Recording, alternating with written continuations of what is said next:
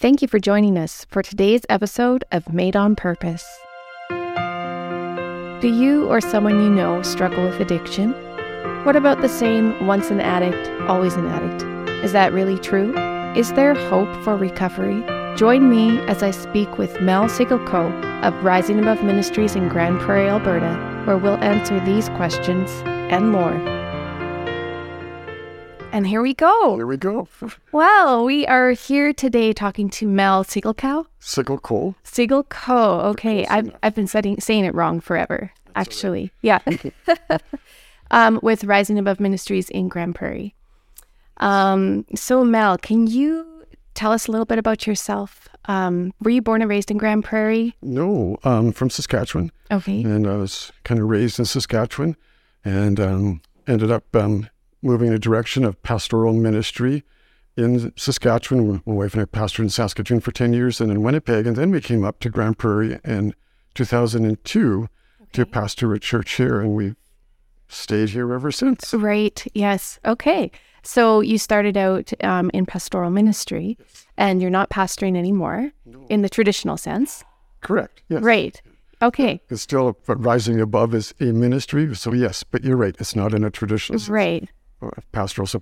So 5 years into our pastoral ministry here, we were using a rental facility, which was the Grande Prairie and now Pomeroy, and it was a great facility, but our people were going, we need a building, we need to be able to offer more programs during the week, and we need the space. And being a young congregation, we didn't have a lot of financial resources, so we had to be a little bit creative. Mm-hmm. And right downtown, basically in the corner of 100th Street and 100th Ave, there was a 30-foot storefront building for sale that we just happened to be looking at. And we thought, we can make this work for the church. And it just happened to be the second floor of that was set up almost like a dorm. It had bedrooms on either end, a large kitchen meeting area in the middle, and then it had a couple washrooms. It had one room that had 3 sinks and 3 showers in it. So it was a kind of a unique facility up there. And we were going, at some point in time, we would love to use that to help homeless people get off the street. We were thinking 10, 15 years down the road when we could handle the mortgage and stuff. But at that same time, there was an ad in the paper by the city of Grande Prairie. They were looking for creative ideas to help people get off the street. Okay. So we sent them a proposal saying, this is what we would do with this facility. And they came and partnered with us and funded us to do that. So what we thought was going to be way down the road turned out to be immediately when we got possession of the building, we opened the doors to what is now known as Rising Above. Wow. That's quite the story. I totally see it as a God story. Yeah. We saw that building and the opportunity, the timing of it all. Mm-hmm. It wasn't our doing. Right. Yeah. And like you said, this is, maybe 15 years down the road when we get all our money in order. And I guess and here we are now, 15 years later. Right. I never thought of that till just now. Yeah. This is the time that we would think we could do that. And for goodness sakes. We've seen hundreds and over 1,000 people come through our doors in those 15 years. So. Wow. So Mel, tell me, was there something specific that motivated you to help the homeless, to help those struggling with addictions? Like, was there something personal there, or was it just something God put on your heart? It would be something that God put on my heart and also personal, even though not directly related to addictions, but we use in our program, and we'll talk about this more, Pamela, but inner healing is the phrase that we use. I'd gone through some inner healing myself back when we lived in Winnipeg, and profound healing, and I began to apply the principles and use it in my pastoral ministry. And over a period of time, I'd been using it with some people who were struggling, addictions and other cycles of defeat, as we call it now. And I've seen God do miraculous things and helping them break free. And so when we had this opportunity, we knew that we could bring in homeless people, which of course are addicts, and have the tools to really be able to help them come free from their addiction. Mm-hmm. And so it wasn't just a housing piece. We knew that if these people were safely housed, that we can help them with the inner healing to deal with the underlying issue. Right. And that's kind of what got it going. And so it was a bit of my personal journey through inner healing, plus having the tools and seeing that change, people's lives changed and transformed through. Right. That, so. Okay. Yeah. I've often wondered that when I see people like yourself doing certain endeavors, like what was it that made you choose that, right? Like, Yeah. So a lot of the people who are in kind of this role come out of an addictions background, and that's a great story. Mine is almost the opposite. I come out of a very conservative Christian environment, very sheltered and protected, where I wasn't around alcohol or drug use or even cigarette smoking all my growing up years, and until I moved away from home and into my adult years, was I even exposed to it. So it was very uncomfortable in a large sense. When I first years ago got exposed to some people who were alcoholics, and that was a whole foreign territory for me. So I don't come out of that background, but God has given me some tools and abilities to come alongside of those people. And I've got many, many friends in the recovery world now. And yeah, it's been really cool. That reminds me, my grandmother used to say, the scripture in Timothy where it says, don't let anybody despise you because you're young. And this whole idea we have sometimes, like, I haven't gone through that, so who am I to say anything? How can I help? But I remember my grandma saying to me, well, you have the Holy Spirit in you, and He knows all things.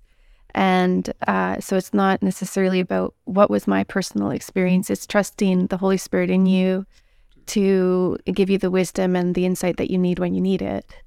Yeah, exactly. And so even with that, for people who maybe come more from my background, but are now working alongside of people in addictions or have family members in addictions, God can use them. Yeah. We don't have to have that lived experience or been exposed to it for God to use us to help support and encourage those that are coming through it. You're not disqualified for lack of experience. For lack of experience and those things, yeah. Nor are you, maybe some people come through that and go, well, God can't use me because I made a mess of my life. Right. God can and will use the mess of your life for redemptive purposes. Yes, all things. So both sides work there. That's actually interesting you bring that up, because it's just, I see it so typical of the enemy, no matter where you stand in life, to say, oh, you don't qualify because of, or you're not enough for this because of. Because you're too messed up, or haven't been exposed to. Yeah, exactly. Going to try to shut us down. Yeah. I say, no, the Holy Spirit wants to work in us and through us no matter what our story is. Right. Yeah. So I have a few questions for you, and I'm really curious to see how you respond. And yeah. and I think too, some of our listeners will probably think about these things as well. So I'm wondering what, in your opinion, would maybe be the number one misconception that people have about addiction? This probably goes back a few years. I think it's changing, but the misconception about people in addiction is that they are lazy or just don't care, or, why don't they just smarten up? Why don't they just grow up? Why don't they just get a job? Why don't they just get over it? What's wrong with them? Lack of discipline. All of those kind of thoughts that we have are very harsh and judgmental thoughts, and are not true. Right. People in addictions are there because they've got trapped in this place of whatever their drug of choice is, which could even be not even a drug. It could be gambling, it could be pornography, it could be sex, it could be work. That they run to that when they start to feel unresolved emotional pain, and that has become their escape or their way of coping. And then in the brain, it actually pulls on our survival needs in the brain. So our brain says we need that for survival. And so then, they'll lose their jobs, they'll lose their family, they'll lose that because the brain is saying you don't need a job, but you need this to survive, whatever their drug of choice now is. And so it's not, the misconception is why don't they just quit? Right. Stop it, smarten up. Right. And it doesn't work that way. No, because something is broken in the way that they're functioning. Sees whatever that substance or activity is that becomes their addiction. And they can't just stop it. And so they love their family, and they don't want to lose that, but they do. Right. And they go back to their addiction because the brain says that you need that to survive. Right. And it's very sad to see it happen over and over and over again. Or even now with the fentanyl, and they lose their own lives. Yeah. Because they go back to their addiction and end up in an overdose situation so easily now. Yeah, it's so sad. Hey? It is very sad, and it's a pretty harsh world out there if there's those that have the addiction where there's a substance involved, and it's unforgiving. This We just hear about all the time, people dying of an overdose, and it's no matter what walk of life you're from. Well, yeah, and that's what I was just thinking too. It's not just the homeless people. Like, you can be walking through the store or even, going to church and may not realize that the person beside you is struggling. That is a functioning addict that could be successful in a business and be using and die of an overdose, just like those that are on the street. Yeah. Yeah. And so what makes the Rising Above program different than other traditional programs, like AA or other things? Yeah. So a lot of the traditional programs focus on the addiction itself as the problem, where, as I've already alluded to, the addiction itself is not the problem. The addiction itself is people's way of coping with unresolved emotional pain, past trauma, abuse, neglect, abandonment, whatever it might be. There's something that they're carrying about. They're still carrying from that they haven't worked through, and the addiction is just their escape. So our approach is, and once people come into our program, we talk very little about the different substances and because that's not the issue. The issue is what's going on underneath there with the unresolved emotional pain. So our inner healing model is our foundation for our treatment program. Okay. So let's get down and help you deal with the unresolved emotional pain. Let's deal with that past trauma, those places of abuse or neglect or being bullied as a child or whatever the story might be. Let's work through that. And once you resolve that, you won't need an escape anymore. Right. And then the programs that you alluded to, AA and the 12-step programs, and then that's where they become very valuable because you won't need an escape, but your brain is still looking for that stuff. It's still connected to that stuff. And so then to work the program, to work the 12 steps or another model if you choose, because there's other ones as well. But you need to have a program then to help you stay away. And so. Right. It's like retraining the brain, right? Like rewiring. My response in this situation used to be, but now I have to start trying something else. So even when people would say received inner healing, and I think of one story when we were downtown, and downtown is, you get exposed to a lot. Fella had full intentions. He had money in his pocket. He was on his way to the grocery store to buy groceries, and he was doing well. And on his way to the grocery store, he just kind of crossed paths face to face with his former drug dealer. And he said, without even realizing what was going on, he took out his money, handed it to the dealer, took the drugs, and kind of came back and said, well, how did that just happen? What just went on there that I just did that? And that's the power of the addiction. It's even though he was working through those other issues, there's still that connection that says, okay, that's what I need, even though he didn't, and he didn't even want it.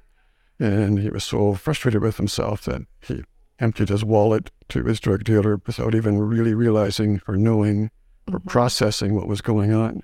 Right.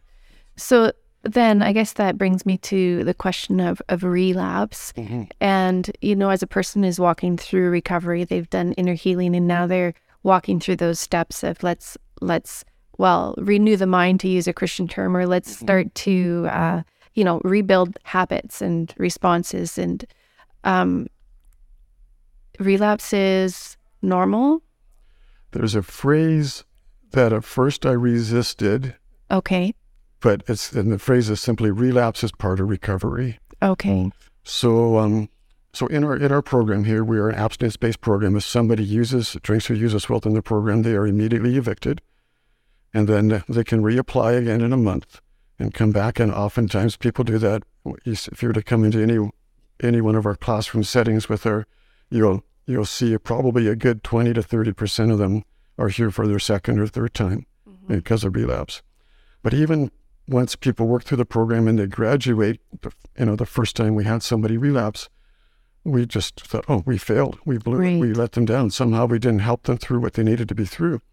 And then the more we saw that pattern, we're going, relapse may not be such a bad thing. And so now when we hear people talk about relapse, we want to know, what did it take from you? How long was it before you got your feet back on the ground again? And so if somebody, and it happens fairly often, somebody will come to us and say, yeah, I had a bad weekend and I relapsed, but I'm back on track already. And it was just 1 or 2 days, and we're going, that's awesome. Yeah. And instead of beating them up, saying, why did you do that? We're going, hey, you knew what to do to get yourself back on track again.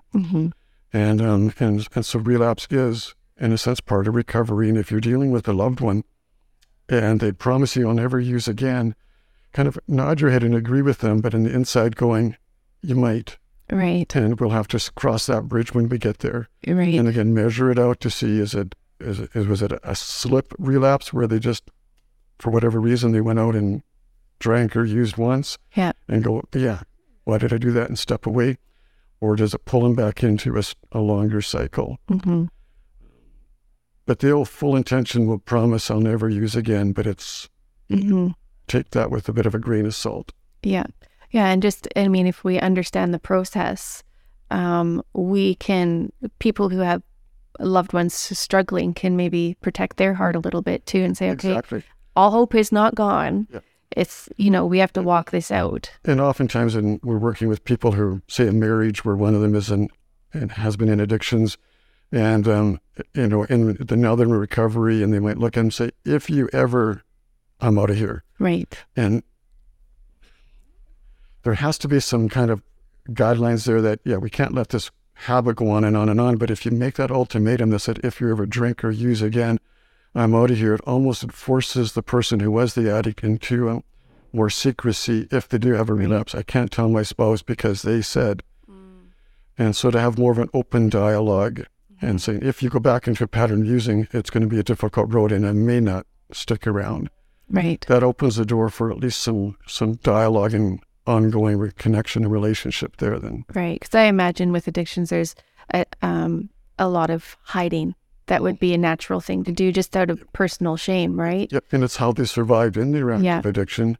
And so it's easy to fall back into that pattern again if they fear that if somebody knows that I just had this slip, then I might lose my job or my marriage or whatever it might be. It just puts them right back in that cycle of secrecy, which then feeds the shame, which then feeds the addiction. Right. Shame is like an endless spiral. It is. Well, shame is at the root of so many addictions. Yeah. I once had someone say to me, once an addict, always an addict. What are your thoughts on that? That's a common phrase. Yeah. And you'll hear it from the addicts. Okay. You'll hear from them as much as anything. And it's somewhat perpetuated through the 12-step programs. You go to any meeting, you can go sit in on them and you might hear someone say, my name is John and I'm an alcoholic. He might have 20, 30 plus years sobriety. Yeah. But he will still connect himself as an addict or an alcoholic. And so the purpose of that is you don't want to forget where you've come from because you could set yourself up for failure. And so they keep that figure there, once an addict, always an addict, once an alcoholic, always an alcoholic. But the other side of the coin is, no, there's hope and there's healing for that. And your identity is not in what you did in the past, like you used or you drank and to it in excess and it destroyed your life. That might be true, but your identity isn't, I'm always an addict. Your identity, especially with relationship with God, is you are a son or a daughter of the Most High King. Right. You are a child of God. And that gives you an identity that should cause you to lift your chin up. And so the difference is to recognizing I've come out of addiction and I'm not going back. And I've got to keep that before me and recognize that, that's always going to be a potential stumbling block for me. But that's not who I am. Right. Separating the addiction from your identity. Exactly. Right. Yeah, and I've always struggled with that phrase, my name is so-and-so, and I'm an addict of this or whichever, and I have to wonder sometimes, so as a believer, as a Christian, I believe either God can heal and deliver or he can't. And I believe he can heal and deliver. So that phrase was always like diametrically opposed to my inner conviction on that. And I have seen people set free from addiction, and lives healed. And I'm like, so there's a missing piece somewhere for a lot of people that are trying to get free from addiction. When they say that, and I think it's all in our own heads when they acknowledge that I'm so-and-so and I'm an alcoholic or an addict, if what they're saying carries that same stigma for themselves, it means I'm less than everybody else, then they're destroying themselves on an ongoing basis. Yeah. But for a lot of them, they can actually say that I'm an addict without expanding on it, but but it doesn't define the rest of them. It doesn't make them less than, or it doesn't, they can say that, yeah, I'm an addict and I'm a child of God and free. But this is part of my story. And so. Yeah, which is quite powerful to come at it from that stance. From that stance, you actually have hope to offer the next person, right? Yep. And for them to say, I'm an addict, gives them permission to speak into other addicts' lives. And so it's all in what are they implying when they say that phrase? It's an addict, always an addict. If it has any kind of, I'm less than derogatory, I'm broken. That doesn't, once they're in recovery and moving forward, that's not true. Right. Yeah, so good. So good. And I love that, because Rising Above, what's your motto? It has hope in it. Our motto is we are committed to help people break cycles of defeat. But our word, our key word is hope. Right. There's always hope. Yeah. So we use that word every time we get to share about rising above. The word hope comes into it, and that's what we see our ministry as, is we can bring hope for those that have lost hope because of their addiction. And we can be God's agents of bringing them back, restoring hope once again. Right. So Mel, what would you say to parents or loved ones of someone who's struggling with addiction? What might be maybe your top advice or encouragement for them? I have many opportunities to sit with people that are struggling, because parents who have an adult child, a son or daughter in addictions, and how do they help? And number one, don't give up hope. And number two, be careful that you're not enabling them, which keeps them in that cycle, which helps them stay in that mode. And so the idea is to be willing to take the risk of the relationship and to say, we can't help you. We're not going to pay your bills if you're choosing to stay in that cycle, or stay in that lifestyle. We're not going to bail you out any longer. And then hang on to hope and pray and expect that things will get worse before it gets better. But as you see things unravel, trust that God is at work in that unraveling. As things get worse, trust that God is at work, and that's when the hope will come. Yeah, it's a hard place to be caring for a loved one, whether it's a child or even a sibling or a parent. We have lots of adults that come in that are concerned for their parents, right, who are in active addiction and watching their lives be destroyed. And as long as they're choosing to stay in that, there's nothing that you can do to pull them out except prayer. And that's, I'm not minimizing prayer. That's very powerful. And that's what you can do. Yeah. Is to pray and to trust that God is at work, even when it looks dark and dismal. Right. And like you were saying, to not enable, like if you're, providing finance or whatever, there's different ways that we enable people that are struggling. But I think we're afraid to let people hit rock bottom. But I recently just read a statement by somebody, and they had said, rock bottom is like God's grace.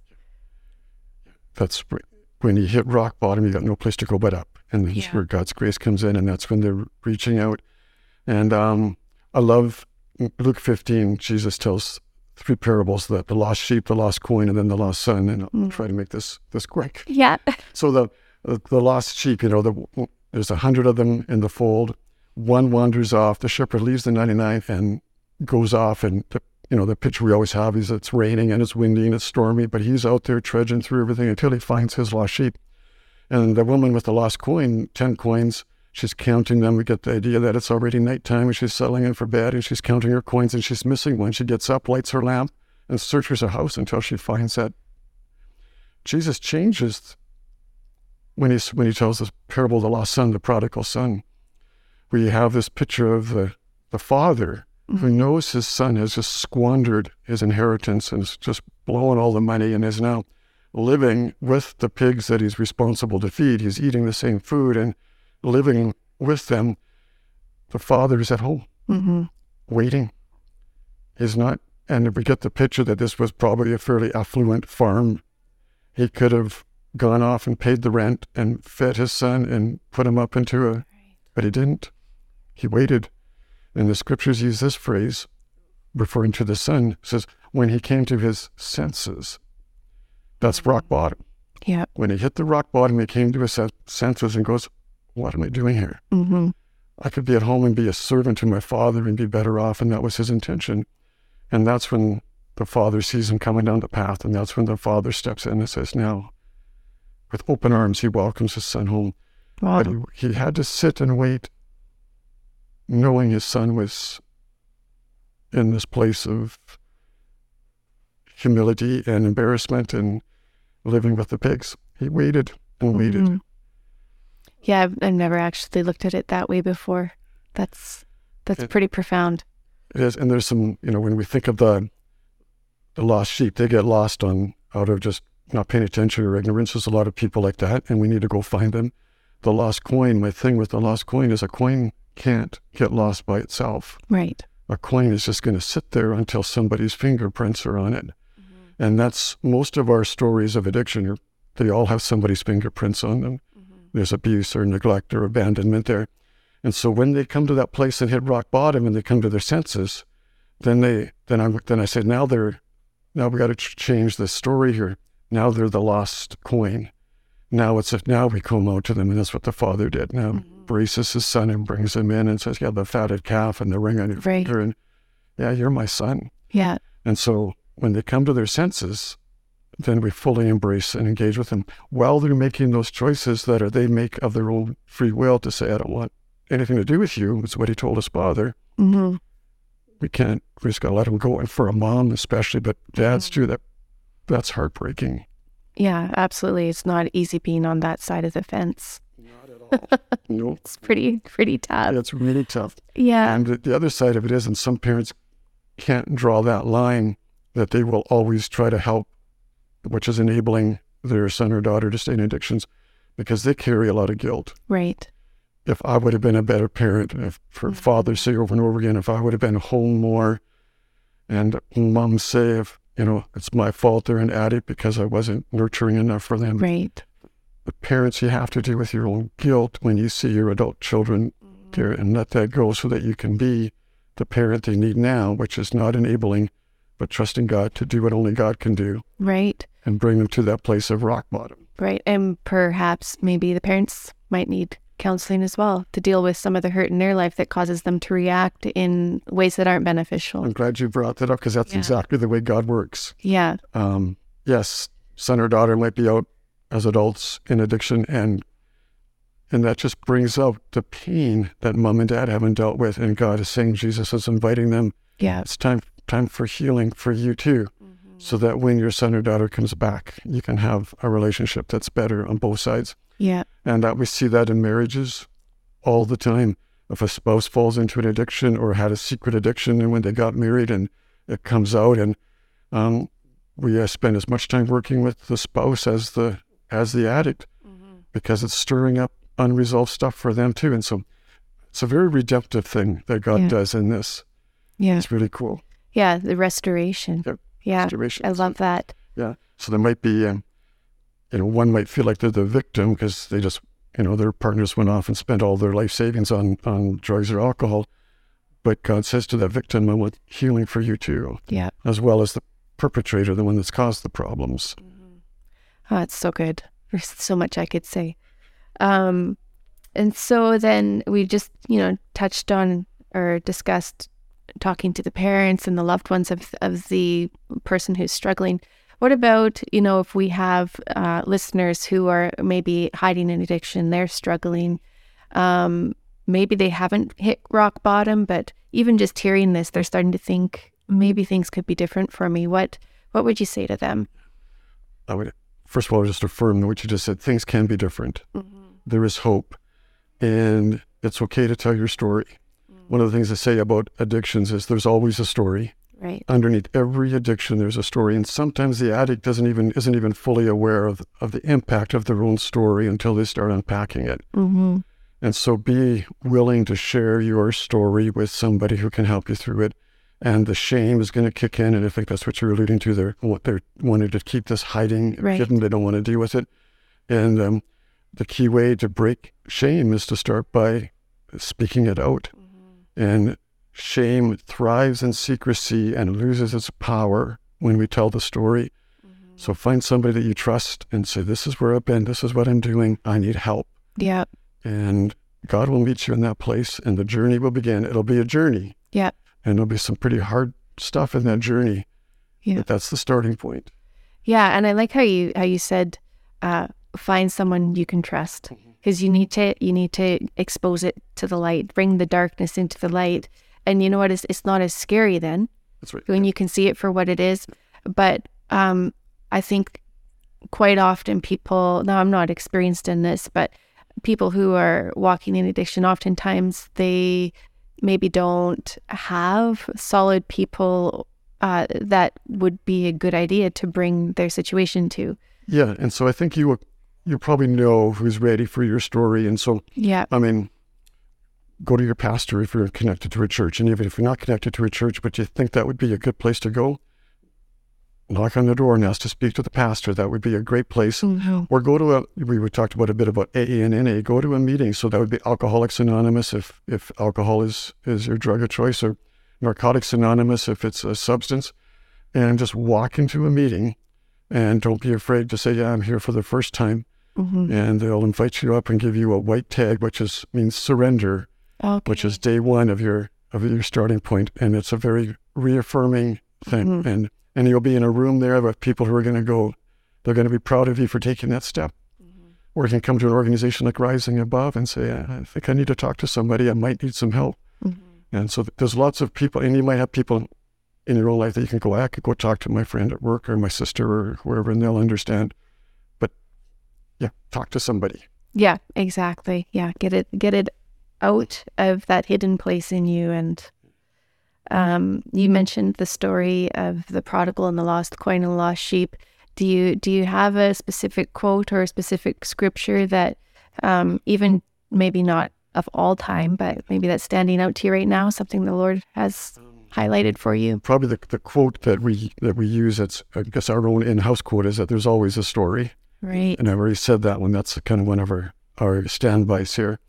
Every time we see somebody struggling and every time we drive downtown in those areas and you see the homeless people out there and they're making a mess, if you look at it from the perspective, there's always a story. It'll change how we see their behaviors and activities and begin to feel God's compassion for them. Mm-hmm. But my own verse for me is Ephesians 2, verse 10, that says, we are God's workmanship, created in Christ Jesus to do good works, which God prepared for us in advance. And that's kind of been my life verse, to know that I'm not here by accident. Yeah. God has a plan. And he has gifted every one of us with certain abilities and certain gifts to do something that he's already prepared in advance for us. Right. And when we find that, that's when we feel a deep sense of peace and fulfillment. Right. Yeah, because you're walking in the purpose that he's created for you. Exactly. There's nothing more fulfilling than that. Absolutely, no matter what that is. And yeah. Right. Yeah. So, if people want to get in touch with Rising Above, your website, or... So we're in, I know this is going to be posted, so this can go anywhere, but Grande Prairie, Alberta, Canada is where we are geographically located, but Rising Above GP, which would be Grande Prairie, so risingabovegp.com is our website. Okay. On there, you can find information about our ministry, application forms for those that want to process and come in and be part of the residential program, or information about inner healing, if that's all you want. Yeah, so everything you can find. All on the website. And then ways to contact us and even ways to donate if you want to support the ministry. Yeah. And then if there's anybody that might be hearing this in the Fort St. John area, we will be beginning a program there shortly. Wonderful. Sometime within the next year, we hope to have our doors open in Fort St. John, British Columbia. So wow. Yes. That's such an amazing thing, just watching it expand now. Yeah, and watching it grow. And that BC Peace area, and there's nothing for addiction treatment, not just, we're faith-based, but not even faith. There's nothing, period. Right. Up there. And so the community is in desperate need of having a treatment facility for that Dawson Creek, Port St. John and surrounding area. Yeah. Well, Mel, I'm so happy and grateful that you've been willing to take the time and talk and share your heart and what you guys are doing here. And it really means a lot. And I'm so excited to see what God's done but also what he's going to do. Like if you had 15 years, then you ended up here, and then you have another 15 years, and now you're moving out to Fort St. John. And I mean, it's just growing. Lives are being touched, and it is growing, and it's growing because of the support of people in the community. Absolutely. And so opportunities like this, Pamela, are great. So thank you. Oh, it's my pleasure. Seriously, it's my pleasure. Mel, would you pray for our listeners? Maybe some are struggling with addiction, or maybe, I don't think there's many people that haven't been touched by addiction. So the loved ones of those as well, whatever you feel, can you just pray, and we'll close that off with that. Great, thanks. Lord Jesus, thank you for these moments that Pamela and I can spend together talking about this. And Lord, we don't know who's going to be hearing this or listening to this, but I think of those that might have been harshly judging the addict or those chronic homeless people they see on the street. And Lord, that we would soften our hearts as believers to come alongside of them with compassion and understanding and care, knowing that there's always a story. I think of those that might be listening that are battling an addiction, and whatever that addiction might be, and they feel like they've lost complete hope and there's nothing they can do. Lord, would you just speak hope into their life even right now, and help them to take that first step and to come out of that and to talk to somebody, and like the prodigal, find their way back home, whatever that home would look like, whether it's going into a church or into a treatment program, but that they would find that sense of hope and security. I think of those that have loved ones in addiction, and they're watching these lives spiral downward so quickly and out of control, and with the number of overdose that are so prevalent in our province, they're fearful. God, would you give strength to the loved ones as they watch their loved ones suffer, that they can wait and pray, and that they would come to that place where they'll come to their senses and find hope, and then there could be this restoration again. So God, instill within us that desire to help people around us, but to do it wisely according to your plan and your will. Help us to be sensitive to you. And thank you for Pamela and her business as they want to do this kind of thing and get word out. And just pray your blessing on them at this time. We just pray these things in Jesus' name. Amen. Thank you for listening to our podcast today. If you would like to support Rising Above Ministries in Grande Prairie, you can visit their website at risingabovegp.com. You can also find out more details about the work that they do and all of their contact information as well. So if you or a loved one is struggling with addiction, there's wonderful support here in this ministry. We just love Rising Above. We're so thankful for Mel and the team and for the work that they're doing in the community. Go check them out, risingabovegp.com. Thanks for listening. Bye-bye.